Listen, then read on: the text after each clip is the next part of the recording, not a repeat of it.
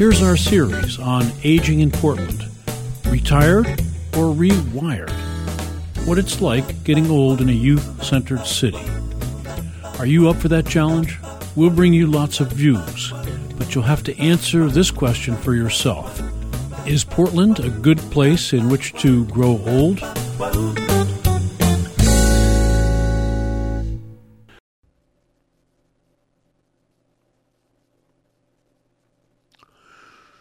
This is the 13th in KBOO's series on what it's like to age in Portland. We called it Retired or Rewired. Today we're talking with Ellen Klem of the State Office of the Department of Justice. Ellen is Director of Consumer Outreach and Education in the State Office of the Attorney General. She educates seniors on how to be savvy consumers. Ellen is a lawyer who formerly worked for the American Bar Association on policy development and advocacy for low-income seniors. Her publications include 6 Signs It's a Scam and Just Hang Up. Ellen Klem is our guest today. Ellen is the Director of Consumer Outreach and Education in the Office of the Attorney General of the State of Oregon. Ellen, welcome to KBOO. Thanks for having me. It's a pleasure to be here. Ellen, you've got a big job, and we are focusing on one aspect of it, that is scamming the elderly. Is that a big industry in Oregon? Is there a lot of fraud directed against the elderly? Well, let me just clarify. My job is not scamming the elderly. My job is keeping the elderly safe from scams. Oh, sorry. I don't want to confuse your listeners. No.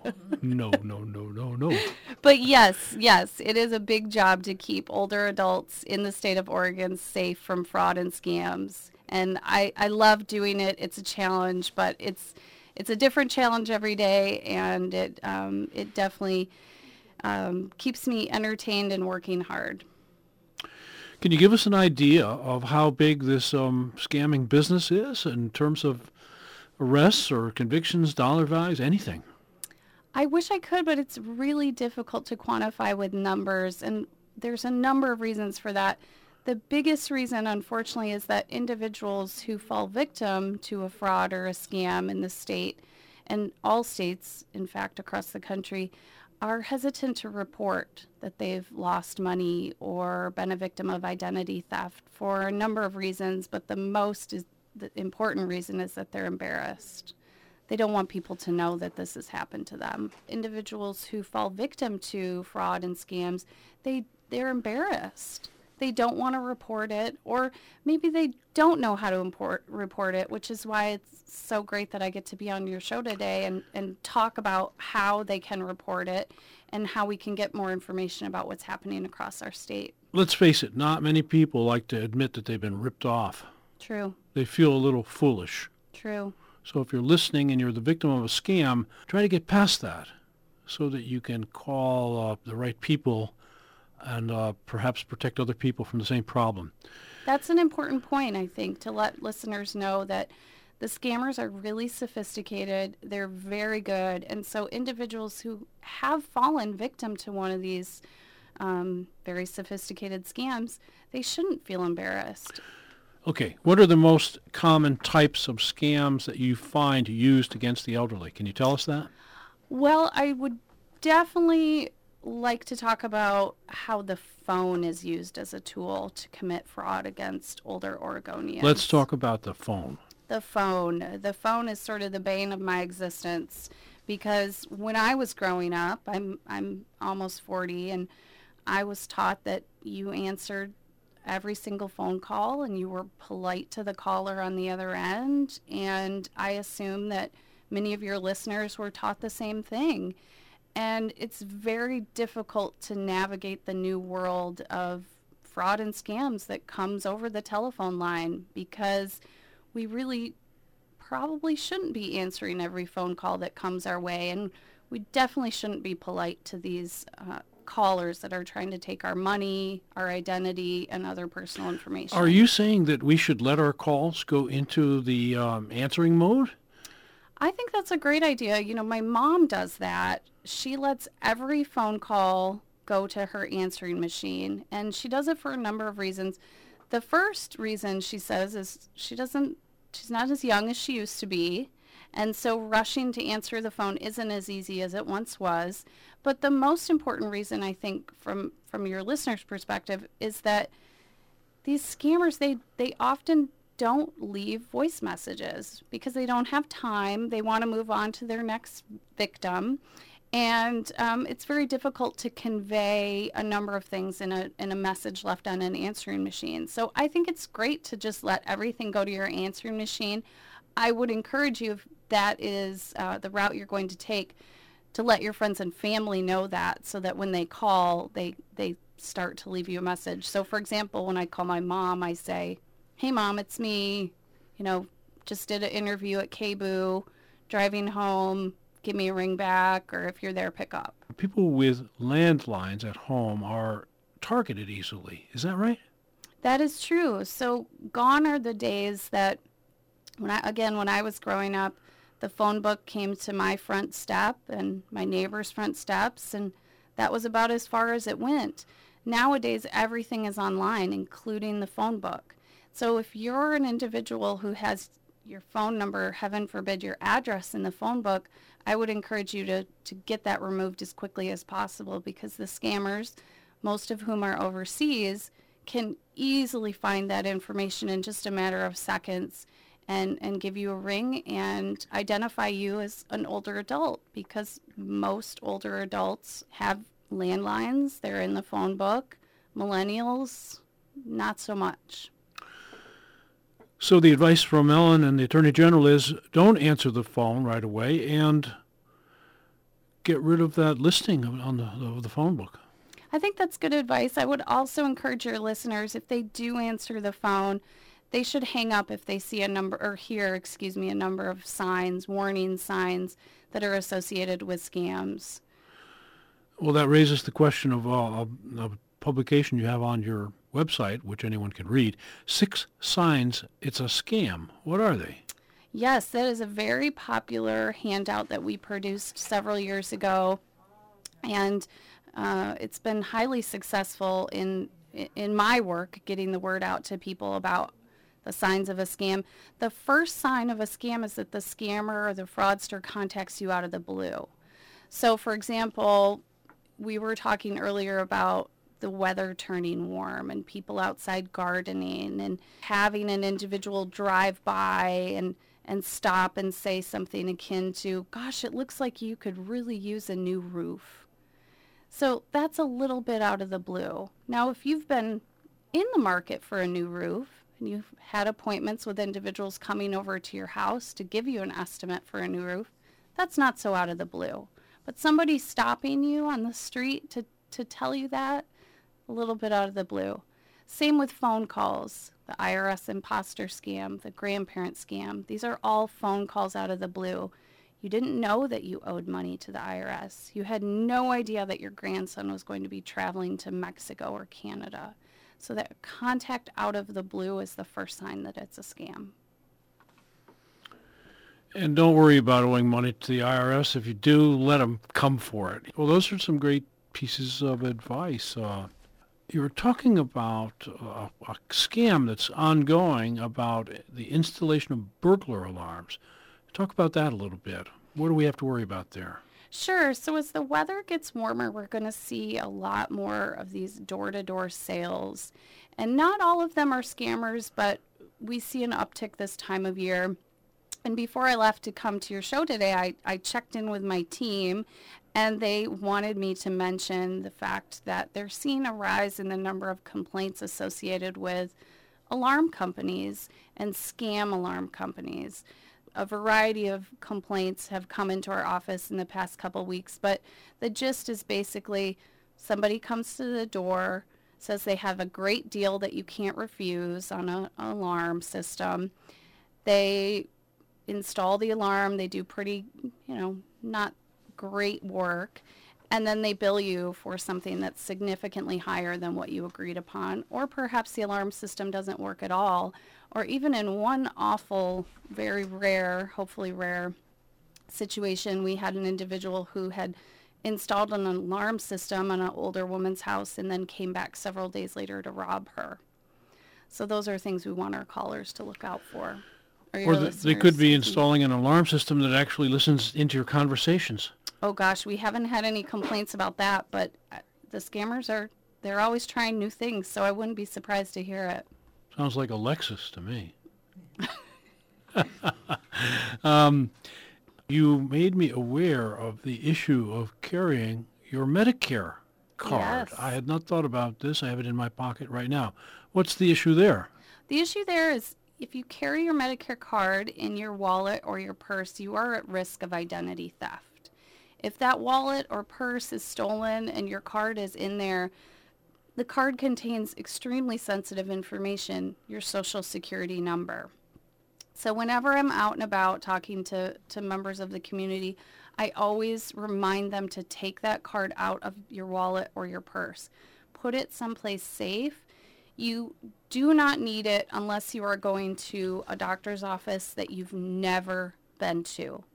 And if you go to a doctor's office that you've been going to for several years and they tell you that they need a copy of that card, tell them to call me. They don't. They have several copies of that card. Take it out of your wallet, take it out of your purse, keep it somewhere safe because carrying around your social security number is a big risk. I think that's a great piece of advice. And I looked at my wallet, and I'm going to get that thing out of there tonight. Good. We talked a little bit about charities. You don't expect to be looking down the charities issues as a scamming entity, but you can be. What about that? Well, during the end of the year, we see a lot of scams related to charitable giving. Typically, that involves scam charities or charities that have popped up overnight. Sometimes they can pop up in response to events in the news. For example, after the Boston Marathon bombing, we saw a number of scams associated with charities that had just popped up overnight. So we encourage Oregonians to do their research before they give to any charity. And you can do that on our website, which is OregonConsumer.gov, or you can visit other websites like Charity Navigator. Just get a sense of the mission of the charity, how long they've been around. You can even look at their financials on our website. Just do that research so that you ensure that your donation is going where you want it to go, to a cause you believe in, and it's not going to be wasted on something frivolous. What about these disasters? So suppose you want to help the victims of the Park Lawn massacres, murders. How do you detect which one is the right charity and which one is not? Again, I think it goes back to the research and making sure that you're dealing with an established charity that has the experience, the expertise to come in and provide those services. So find out what it is that if you want to give to a particular cause, research that cause, make sure the mission of the charity aligns with your belief system, and then donate there. The charities that pop up overnight always give me a little bit of heartburn because they don't necessarily have the experience to provide those services. You talked about prepaid cards. What is it about prepaid cards that's so dangerous? Sure. So prepaid cards, again, back to the 6 signs it's a scam. That's a huge sign of a scam when the scammers want you to buy a prepaid card or they want you to wire money. The prepaid cards are those cards that you see at Safeway, Walgreens, Rite Aid, etc. The end of the aisles, typically near the checkout. They're up against, with the gift cards to Nordstrom's or Ruby Tuesdays or wherever. The scammers want you to go to one of these establishments like Fred Meyer, buy a card, load it with a couple $100, and then call the scammer back, read them the number on the back of the card. And while you're doing that, they're entering it into their computer system and instantly draining the money from that card. And their pretense would be that money would go to one of your relatives somewhere, or? Sure. So they often ask you to buy these cards in response to a scam. So they've contacted you out of the blue. They've claimed there's some sort of emergency, like your grandson is in jail and he needs bail money. You should go down to Rite Aid and buy a prepaid I card. see. So it's a little easier in a sense because you don't actually see them, you don't give them the money directly. Sure, yes. So it seems to make it more palatable. I get you now. And it's very quick, it's fast, and you can do it after the banks are closed. So you can do it in the middle of the night, you can do it at 4 in the morning, and the scammers know that. Right. And there was one other thing. What was it? Well, I was mentioning that the tellers at the bank have been well trained in how to spot the fraud and scams. And so when they see a customer that they've dealt with for a number of years who comes in and says something akin to, I need to wire $2,000 to Mexico for my grandson, the tellers know that's a scam. They know how to talk their customer out of making that mistake. But that can be very difficult for the cashier at Walgreens who's not as knowledgeable about these frauds or scams and just has to continue to ring people up day after day. How can a consumer who's been the victim of a fraud contact you? Well, the best way to contact the Oregon Department of Justice is through our website or on the phone. And our website is really easy. It's oregonconsumer.gov. Then we also have a toll-free consumer hotline that's staffed Monday through Friday, 8:30 to 4:30 by volunteers, real live people who answer the phone. And that number's pretty easy as well. It's 1-877-877-9392. And they can call and ask questions or ask for a complaint form to be mailed to them, whatever they want. Is there any financial remedy or relief for a person who's been scammed? It depends.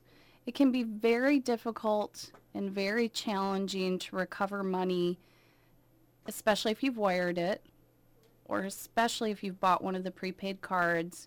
It can also be a big challenge for us if the scammers are overseas. We don't have the best relationships with every nation in the world, and unfortunately the scammers know this, and they're hiding out in countries where it can be a challenge for us to bring them to justice. So the education piece, letting people know the signs of a scam, when to hang up the phone, when to shut the front door, when to delete the email, and when to call the Oregon Department of Justice are so critical. So I really appreciate you having me on your show here today. So don't answer the phone. Let it ring to your answering machine. Our guest today, Ellen Klem from the State Department of Justice. Ellen, thank you for joining us here. Thank you for having me.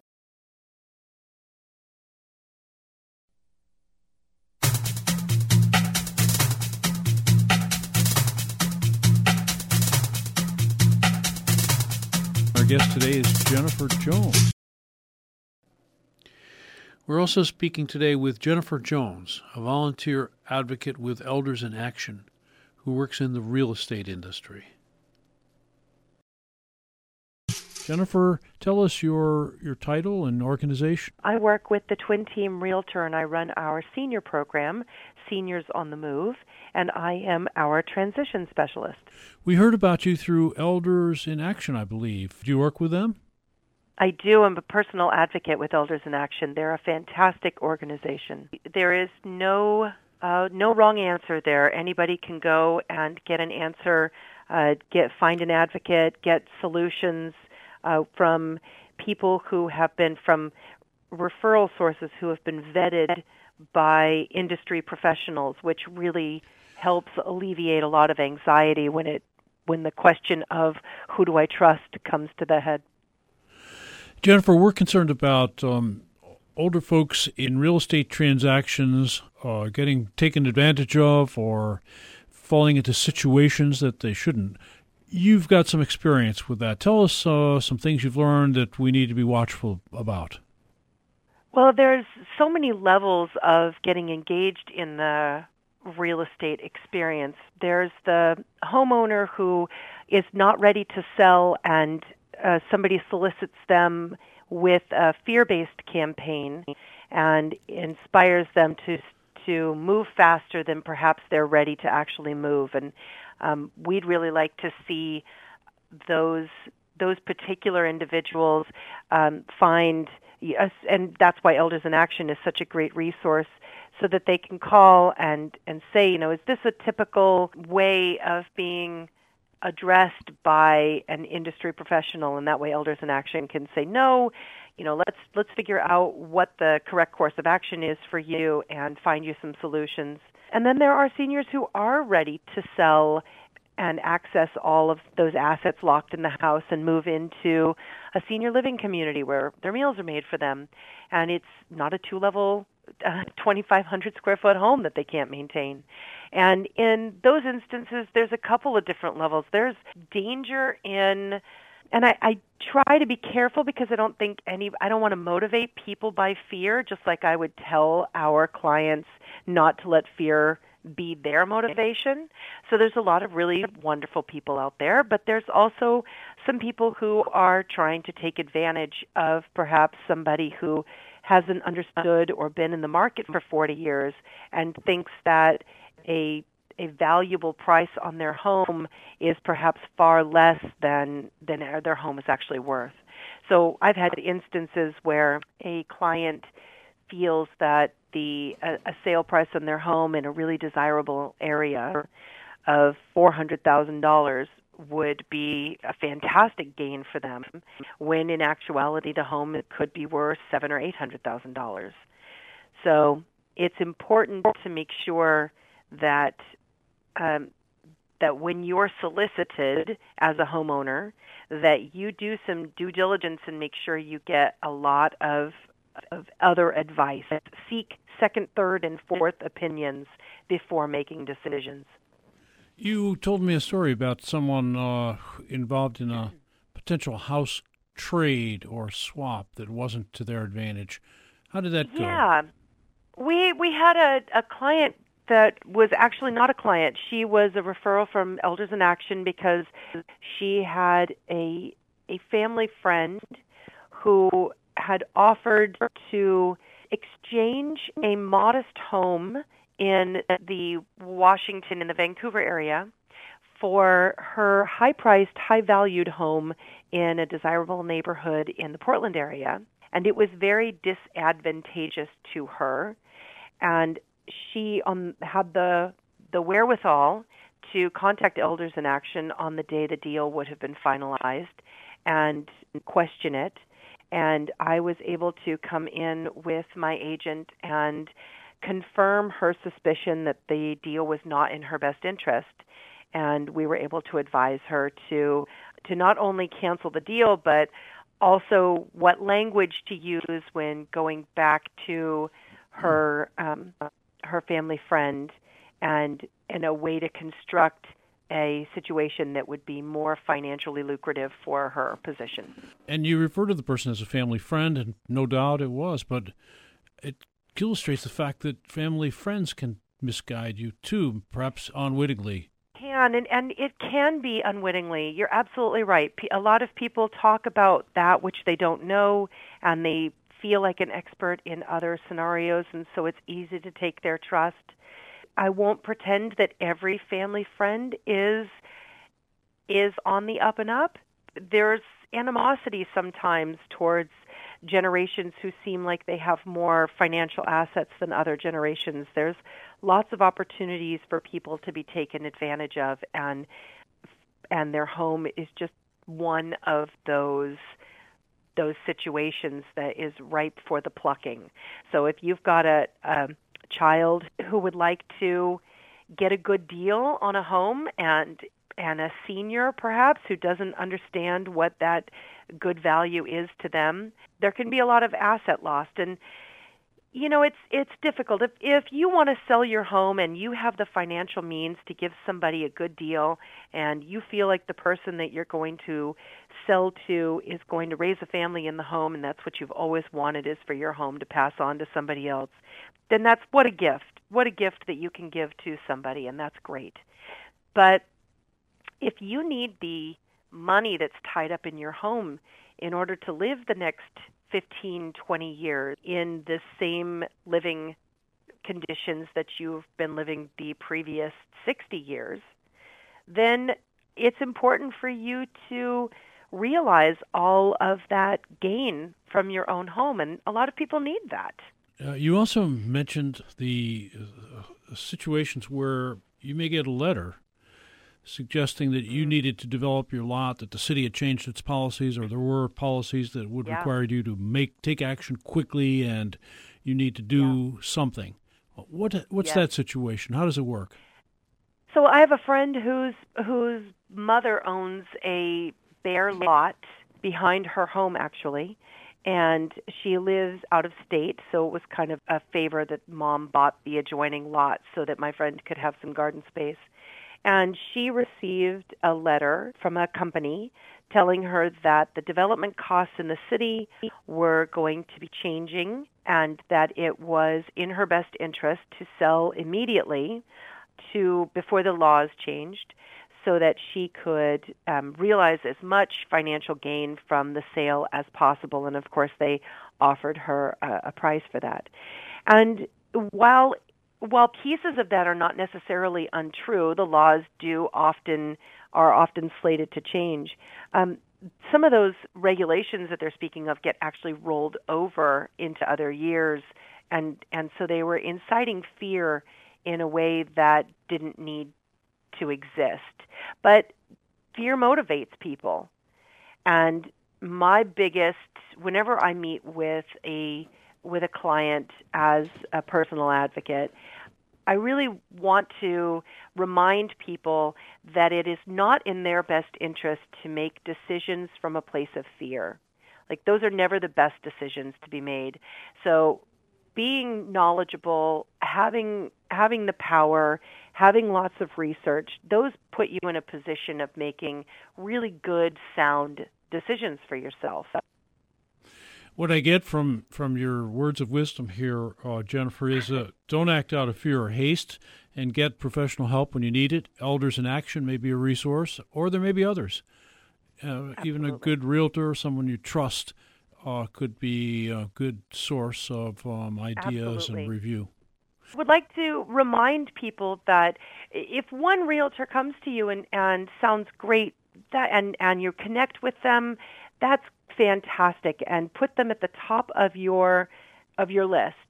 But that shouldn't prevent you from interviewing other realtors, because they're doing a job for you. It's like hiring an employee, and asking 2 or 3 or as many as it takes to connect with the right person, that's an interview that will only benefit you in the end. So find somebody you connect with, but also make sure that you're getting information that is kind of uniform across the board. Never hurts to compare sources and advice. And Jennifer Jones, thanks for joining us today. Thank you very much.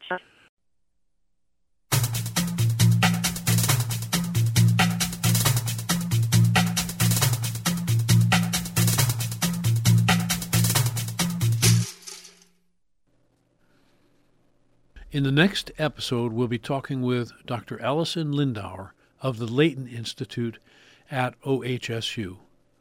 Dr. Lindauer works with patients and their families on creating treatment programs for Alzheimer's patients. Don't miss this program. You've been listening to our series on aging in Portland, retired or rewired. You can listen to any episode in this series or the entire series if you go to kboo.fm and look for the show under my name, Tom Flynn. Thanks for joining us today.